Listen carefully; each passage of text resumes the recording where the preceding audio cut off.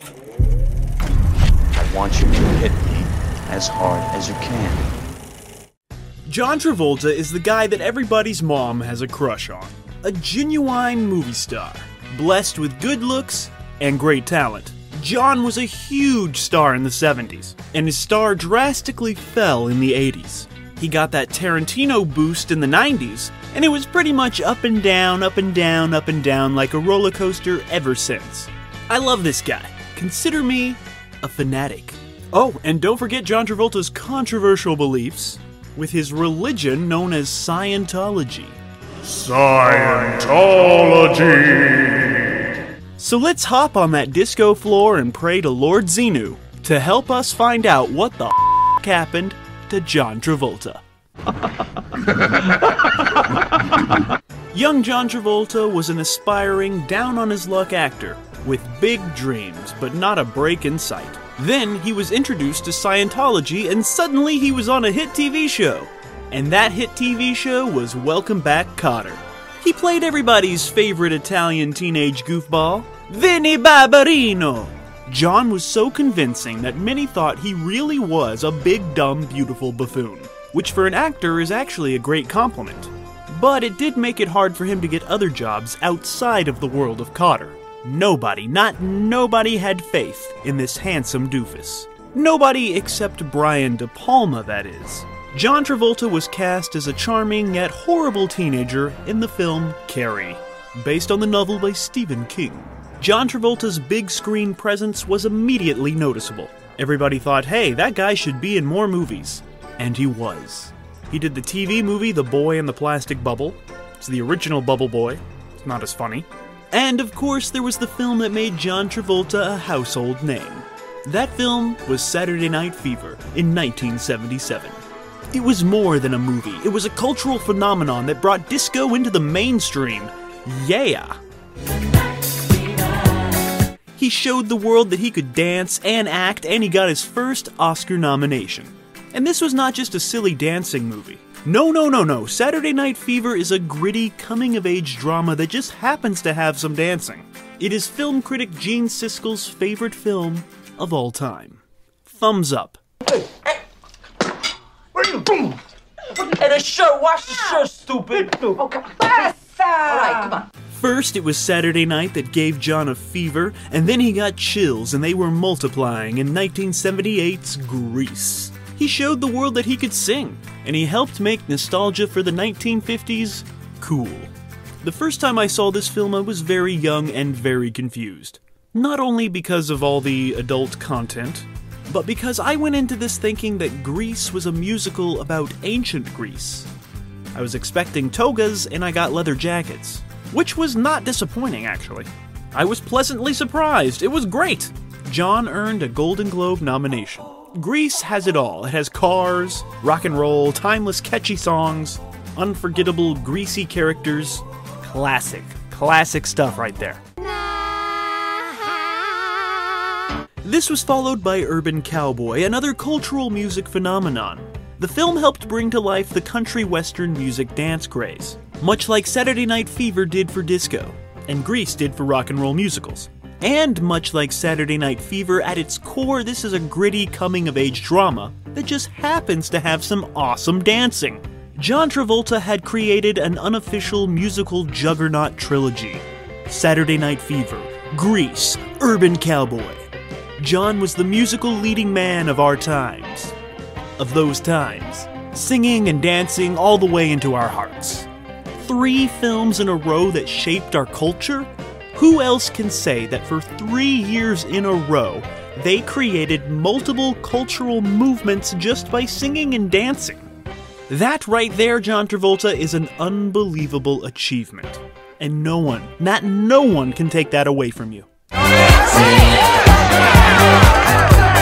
In the late 70s, John was the biggest movie star in the world, and it seemed like it would stay that way forever. But eventually, the honky-tonk disco full of Grease has to shut down. The 1980s were not kind to the career of John Travolta. A decade full of flops had taken down the star. There was the film Moment by Moment that did not live up to Travolta expectations, and a series of failures would follow.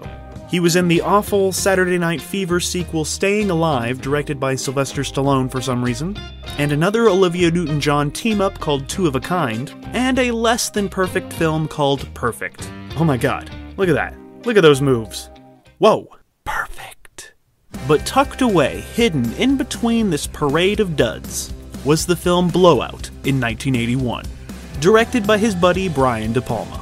Blowout is arguably John's best film. It was not exactly a hit at the time, but years later this performance would catch the eye of director Quentin Tarantino.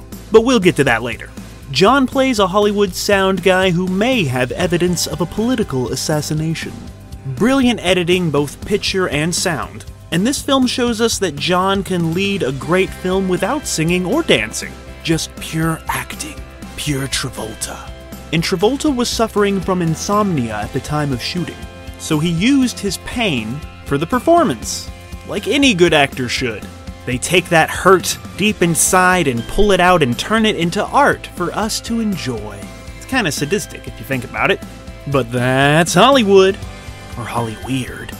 Blowout is a wonderful film, but unfortunately this film was overshadowed by the other horrible films that John made in the 1980s. So let's forget about all those and just focus on Blowout. Yes, Blowout. And who cares that this is the only good movie John made in the 1980s? It's that good. So good that it can fix an entire decade.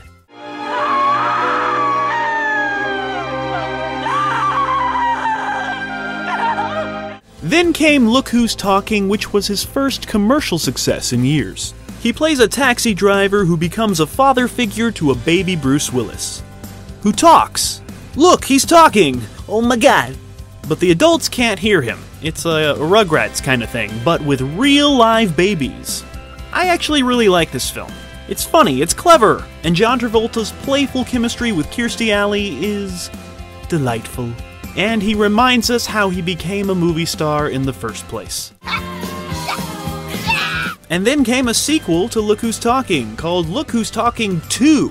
T-O-O, like also, because there's another baby talking. 2. But this time, it's a baby girl. And this time, she's voiced by the soothing sounds of Roseanne Barr. The reviews were not great on this one, but if you like the first Look Who's Talking, you'll like this Look Who's Talking too.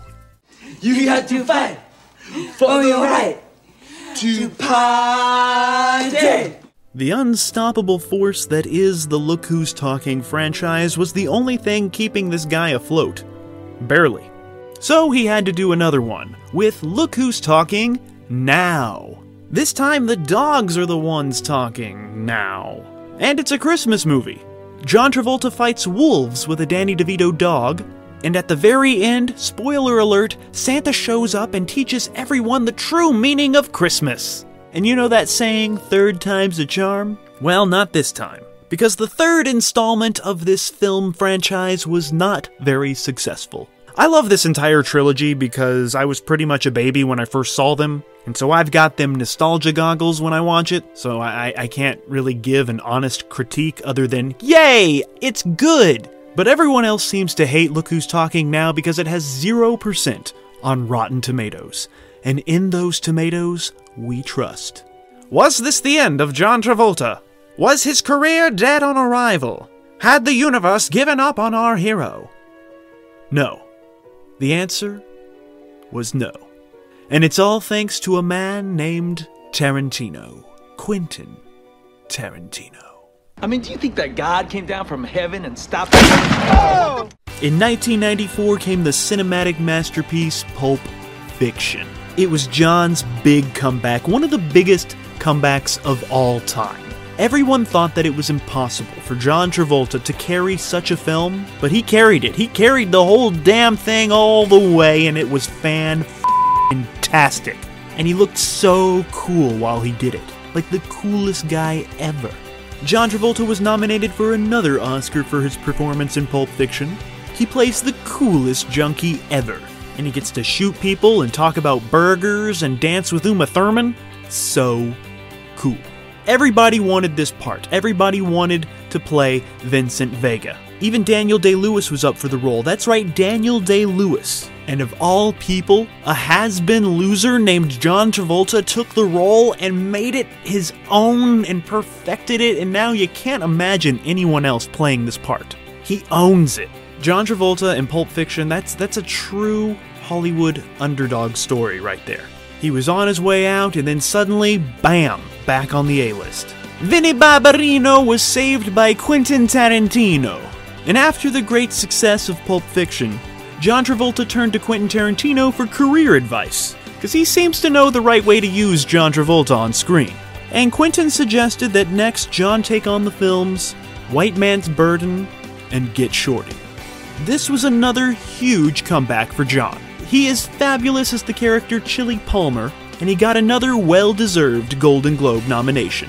He was back on top again. Everybody wanted a piece of that Travolta. And at this time, John Travolta, the action hero slash villain, was born.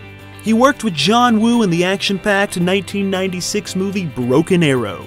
And John played the villain because it's more fun. I say, goddamn, what a rush!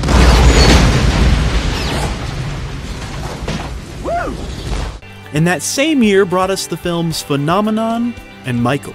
In both of these movies, he plays magical, charming characters blessed with a heavenly touch. One being a man with new, mysterious, phenomenal powers in Phenomenon, and the other is an angel who dances and smokes and does other sinful things. These films did not do very well with critics, but my mom likes them, so there's that. And then John Travolta blew all of our faces off with Face Off. One of the best action films ever made of all time in the history of action films being made.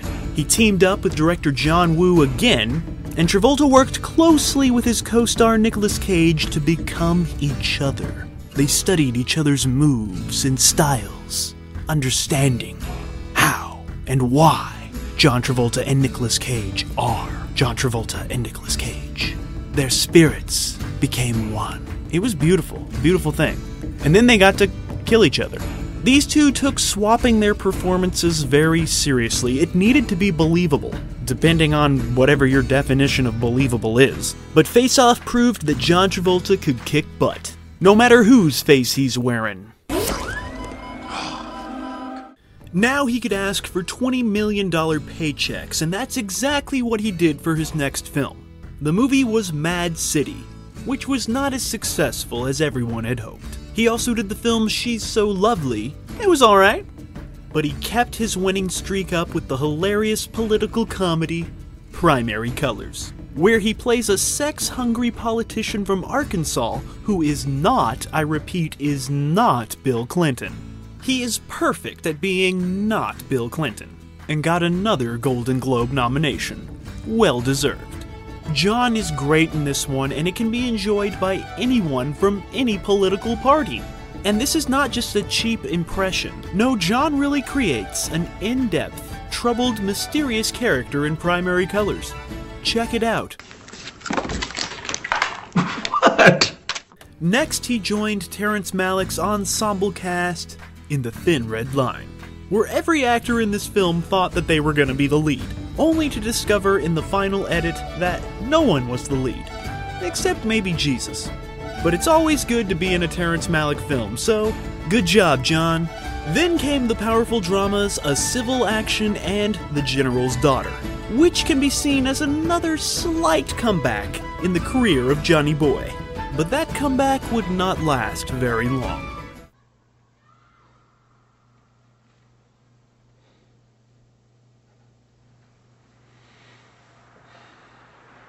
In the year 2000, John Travolta flew his multi-million-dollar spacecraft a little too close to the sun, and it crashed and burned, and it was called Battlefield Earth. This is one of the worst, and I do mean the worst, films ever made. Look at any list of bad movies, this one is always on it. Travolta produced and starred in this bizarre mess of a movie which was based on Scientology founder L. Ron Hubbard's epic sci-fi novel. It features ridiculous makeup, a stupid voice, and a lame story, and dumb action. Everything in this is horrible. It's not cool. This is one of the few times when John Travolta was not cool. This film is so bad that it single-handedly overnight ruined John's good name. What was left of it? Having John Travolta's name on your movie poster was no longer a good thing. Example, his next film, Lucky Numbers, nobody saw. Nobody in the entire world, in the entire universe, saw this movie. But people in the universe did watch Swordfish in the year 2001. I haven't seen this movie since it came out, but it was cool when I saw it in the year 2001. Then there was Domestic Disturbance, which has its moments, but audiences didn't really care for this one. And a hilarious cameo in Austin Powers' Goldmember. Hey, assholes! Do I have time for a little smoke and a pancake, or what? And even though the hits were not coming in, he was still charging $20 million a movie. And that made many studios hold off on hiring John. This quite possibly definitely hurt his career. Because of his price, he missed out on many potential comebacks. But he was still able to get work though, like the military drama Basic, and the firefighter drama Ladder 49, which did pretty well at the box office. Then John Travolta did the comic book movie thing with The Punisher. No, not that Punisher. No, not that one. No, not that one either. Yes, that Punisher. This was a Marvel movie before Marvel movies were Marvel movies. And once again, John played a bad guy because fun. Even though it was harshly and violently punished by the critics. In 2004 came the film A Love Song for Bobby Long. It was a smaller art film, and he did it because he loved the script, and he could really relate to this down-and-out character. John Travolta is very proud at bringing this complex character to life on screen. This is one of his artsy-fartsy passion projects. Not everybody loved it, but John Travolta loved it, and that's all that matters. #art. Then there was Be Cool. It was a sequel to Get Shorty, 10 years later. And he got to dance with Uma Thurman again. That was nice to see. John Travolta got to be cool in Be Cool. And he got to be a wild hog in Wild Hogs. It's one of those silly, dumb popcorn movies that every once in a while you just gotta sit down and watch. The cast had fun making this movie, and you can definitely feel it on screen. It's fun. Movies are fun. Well, they should be. And even though most of the jokes fall flat, you can still feel that they're trying, and the comedy chemistry it's still there. Wild Hogs went to #1 at the box office its opening weekend. Next was his gangster film Lonely Hearts. It was a big flop. It lost millions upon millions of box office buckaroos. Millions. It seemed like once again John's career was over and gone forever. Can't just throw things away. But then, like he always does, out of nowhere he is blessed with yet another comeback. And this comeback came in the form of the film Hairspray, a musical remake of the John Waters film. He played a female human person who struggles with weight issues. In other words, John Travolta is in drag wearing a fat suit. And it's fabulous. I really love this movie, and I really love that John Travolta took the risk to do such a fun motion picture. 5 hours in makeup to transform into this character, and this unique performance earned John another Golden Globe nomination. I was a movie theater projectionist, when those things still existed, during the summer that this movie came out, so I had to listen to the cheerful singing and dancing for weeks upon weeks, and you know what? I was totally fine with it. I loved watching all the people tapping their toes and bobbing their heads as they left the movie theater. The filthy, filthy movie theater. Hairspray made every audience that summer come alive, and I loved it. It's a wonderful musical about people of all colors and all weights coming together to dance on local television to stop racism forever. And they did! Right? And let us not forget the romantic chemistry between John Travolta and Christopher Walken. It will excite and confuse you. It's just a toe-tapping good time. Hairspray is fantastic, and John Travolta is fantastic in Hairspray. You could say he was divine.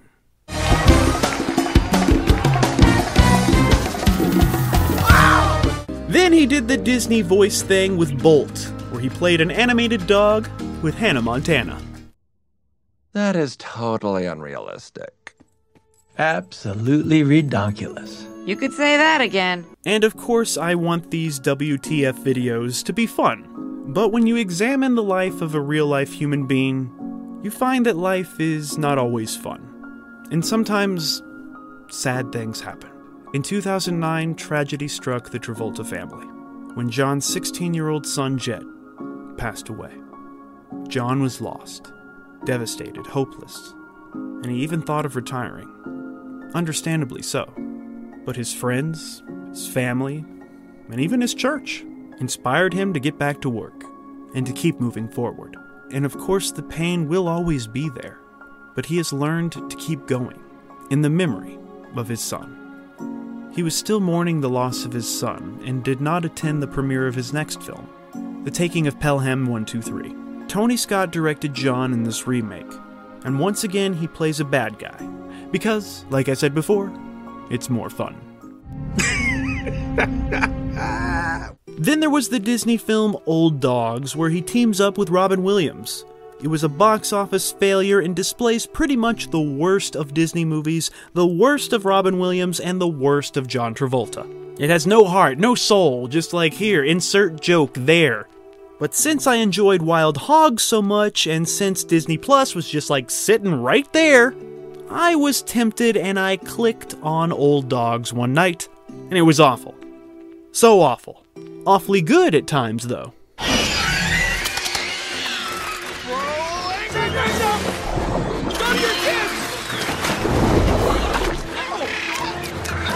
2010 brought us the film From Paris with Love, another fun bad guy. But this time, he's bald.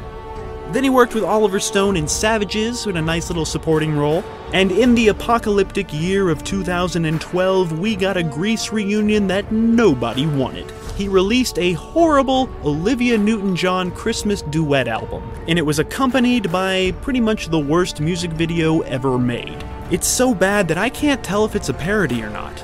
Like, is this a parody? I don't know. Like, if someone was trying to make fun of a bad music video, they still couldn't make it this bad. Unhumanly bad. Impossibly bad. I think it was just shot in John's driveway after his family was eating brunch or something. Like, hey, we gotta make a music video. Here, dance in the driveway. Olivia Newton-John's coming over. Be on your best behavior.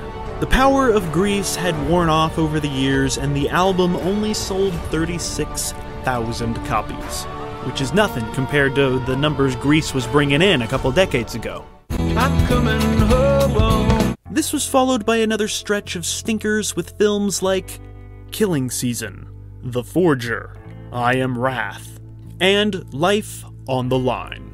Then he did the film Criminal Activities, which is Jackie Earle Haley's directorial debut. John at least gets to have fun in this one, and the story's quite interesting. Check it out. And he did the acclaimed Ethan Hawke western In the Valley of Violence. Tell me, how long did it take you to get your fat ass around that building? John was tossing us hints that he was gearing up for another huge comeback, and it came in the form of television, the medium that first allowed John to shine. And many say that TV is actually better cinema than actual movies nowadays. And that next comeback came when he joined the cast of American Crime Story. He was perfectly cast in this O.J. Simpson drama as Robert Shapiro. Another comeback for John, way to go! How many comebacks will life give this man?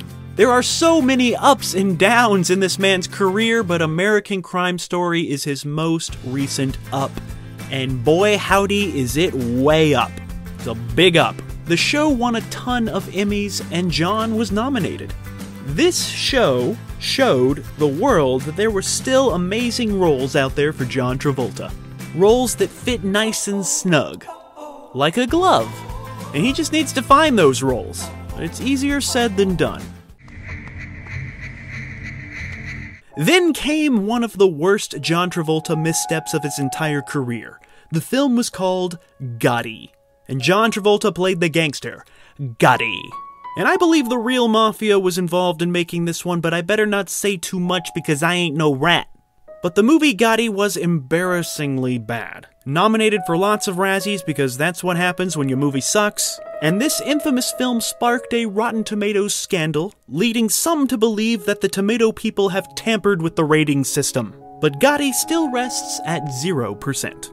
Yet another series of cinematic failures followed with the films Speed Kills, Trading Paint, and The Poison Rose. All 0%ers on Rotten Tomatoes, which totally tampers with the ratings. So don't believe it. This is the life. Then he did a film produced by Redbox called The Fanatic. It won Worst Actor at the Razzies, and this film is directed by Limp Bizkit's own Fred Durst. Cause that's what you do when your career is headed for a kamikaze nosedive. You team up with Limp Bizkit in the year 2020. He plays a bizarre, disturbed, mentally ill man named Moose, who's obsessed with Devon Sawa, but I mean, who isn't? And to top it all off, The Fanatic was the worst box office opening of John's entire career. This movie feels like Fred Durst just turned on the camera and said, "Hey, John Travolta, act crazy." And John Travolta did that. Times a billion. I would say this biscuit of a movie is very, very limp. The Fanatic is pretty much a career killer. No, actually, Gotti is the career killer, and The Fanatic is pissing on the rotting corpse.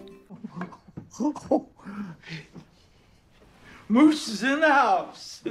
Moose is in the house. Watch out. Watch out. Here's Moosey. But it was not just horrible movies that took down the great Travolta.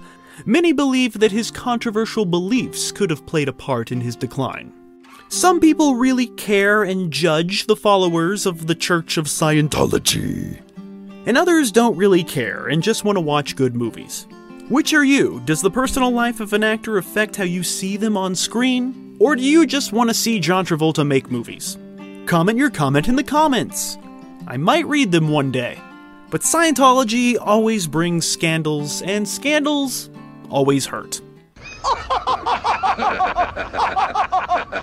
John is a unique person. He has an unearthly charm, and he gives off a strange spiritual energy. And Travolta even claims to have superpowers. He says that he has the ability to control energy, space, time, and matter. Like stuff straight from Phenomenon. It's phenomenal. If it's true, and I'm gonna believe it because it makes me happy. So it's true. Well, all of the things around us are made of matter, and we're living in space, and we're registering time. Yeah. And the better you can control it, the better off you'll be. But John's scandals don't only come from his religion, they also come from his hands, and his lips, and his pants. Allegedly.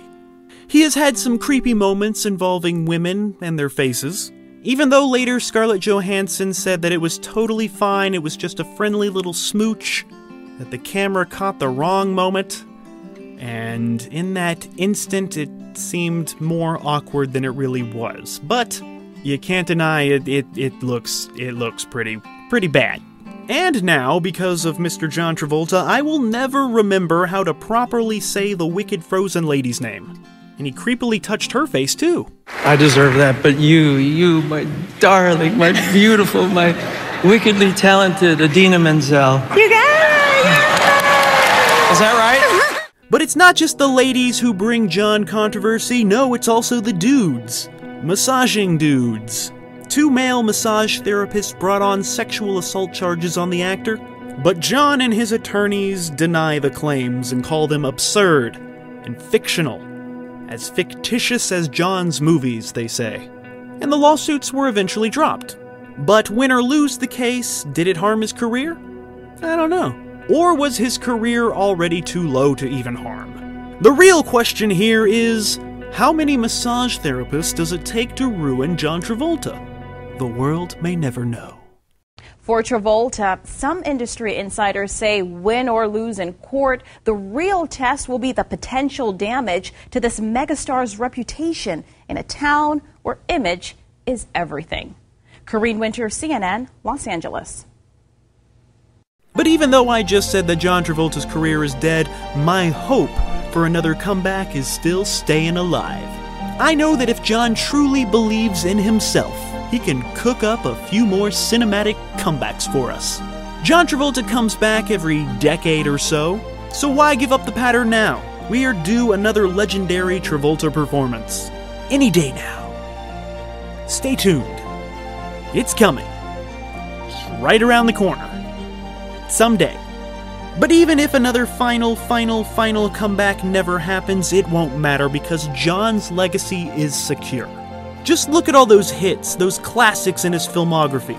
The bottom line is that nobody should give a about what the happened to John Travolta. Because he is John Travolta. He is more than a man, he's a figure, a symbol that surpasses how we perceive good or bad movies. With John Travolta, there is no such thing as a good or a bad movie. It's just a John Travolta movie. Which is always good, no matter what. Let her in my life.